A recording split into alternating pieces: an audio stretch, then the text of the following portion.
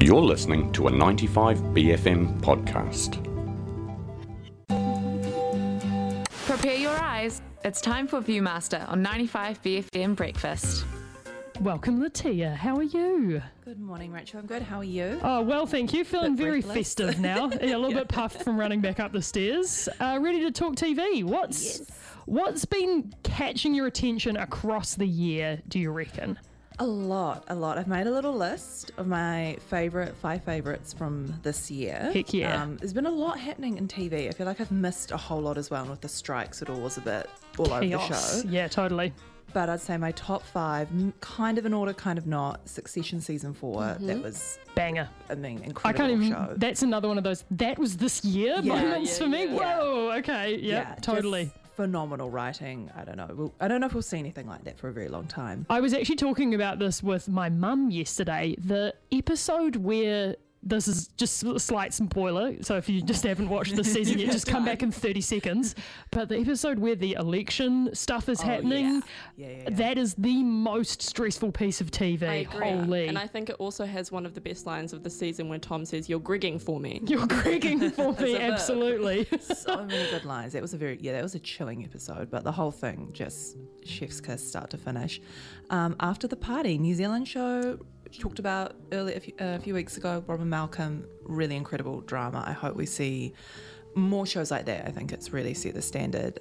Also another stressful show. Oh yeah, as well. stressful, intense. Yeah, I look at my list, I'm like, there's a theme. The Bear season 2. Oh, yeah, now so this is still on my to watch list, so that's good. And the Christmas family episode, stressful, amazing writing, but the whole show can be stressful. But the Bear season 2, all my incredible. hospo friends can't watch it. It's too like real. triggering. Yeah, literally. Need a bit of distance, from the job and that show. Barry, which I love. I love Barry. I hope more people watch it. Again, stressful. Yeah. Macabre. Yeah. You've really lent into making yourself feel things this year, I'm like, Litia. what does this say about my psyche? And a bit of, I don't know if it's like a controversial one.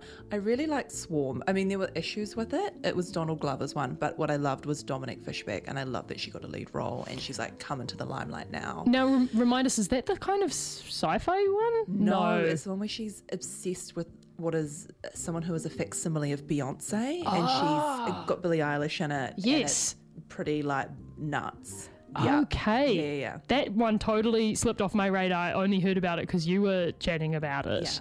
That does sound like quite a, perhaps a polarizing choice. It is. It's beautifully shot. It's a bit up and down narratively, but I just love that Dominic Fishback has got a moment. Totally. And people are like, wow, what a talent. So love her in that. Awesome. And so those were my, there's many more. One which I'd love to watch is Res Dogs, but no to Disney Plus. Yeah, that's a rip it, unfortunately, for now. No. But hopefully someone somewhere can pick it up on another platform that's not the House of Mouse. Excited for next year, Miles from Nowhere, which is a Aotearoa show coming out very, very soon, which I'm super excited for. I'm also really excited for that show as well. That is a pretty special bit of TV. A lot of really cool young actors getting their kind of first big roles in that show. Give us a bit of a backstory. What is Miles from Nowhere about from what we've heard? Because it's a wee bit under wraps as well. Yeah, I think it's sort of been kept quite quiet. I know it had its premiere at, I think, the Red Sea Film Festival a week or so ago. But it is about, from what I understand, a young Muslim songwriter who befriends an intelligence officer, and it's sort of about their relationship and sort of the friction in those dynamics. But I also hear it's quite comedic as well. It's got a black comedy element, I think. It's also kind of like, mosque politics, a bit of like uncles in your business type of a vibe. It's written by Muhammad Hassan. Yeah, beautiful writer. And ex-BFM from way back in Te Ra, who of course is doing just most amazing coverage of global politics. He is a poet as well, and now he's turned his head to TV writing. I think it's very exciting. Yeah. So excited to see that. I think that's at the top of my list for next year. True Detective season 4. True Detective season 1, stunning. Season 2 and 3, Jodie Foster's coming back as a detective. So like Silence of the Lamb vibes. Okay, bringing it in. Severance season 2. Will we ever get it?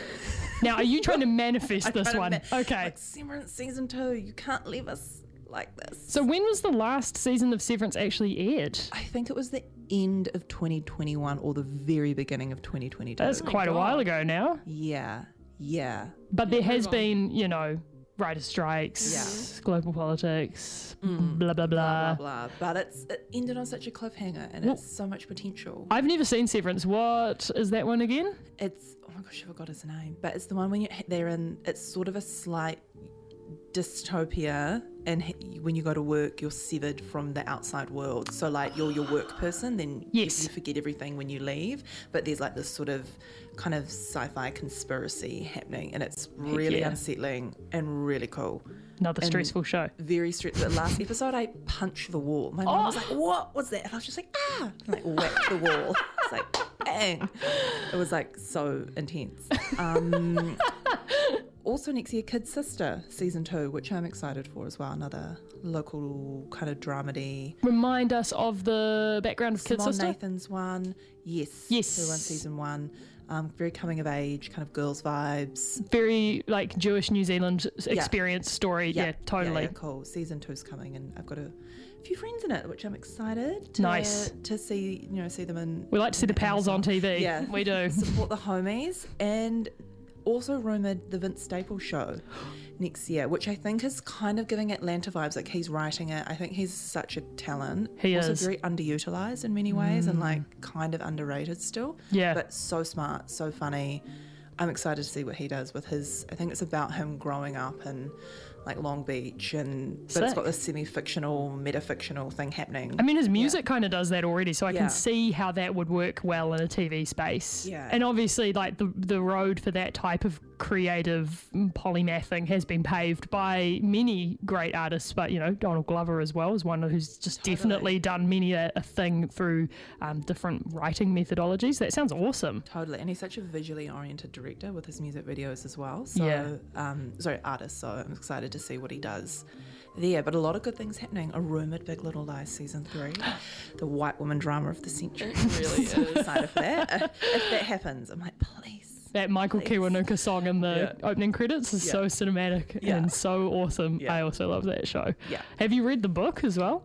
Yes, I have read the book. I read it 2 summers ago. It's a perfect summer read if anyone has yet to have read it. Great beach read. You will definitely find it in an op shop. It's a big beach read. I can't carry this back on the plane. Pop that in the local op shop vibes. Yeah. Yes. Yeah. Good summer read on the beach. But great, love that series so much. Excellent. Yeah, a lot happening next year, and a lot of good local dramas coming, which I'm always want to support. So big very time. Excited to see. Well, thank you for all your TV watching this year, Litia. It's been awesome to have your thoughts in the studio and your presence as well. I hope you have a lovely Kirihimeti and a nice New Year's season, and we'll catch you in Jan. Yes, see you next year. Stay safe, everyone. Viewmaster, only on 95 BFM.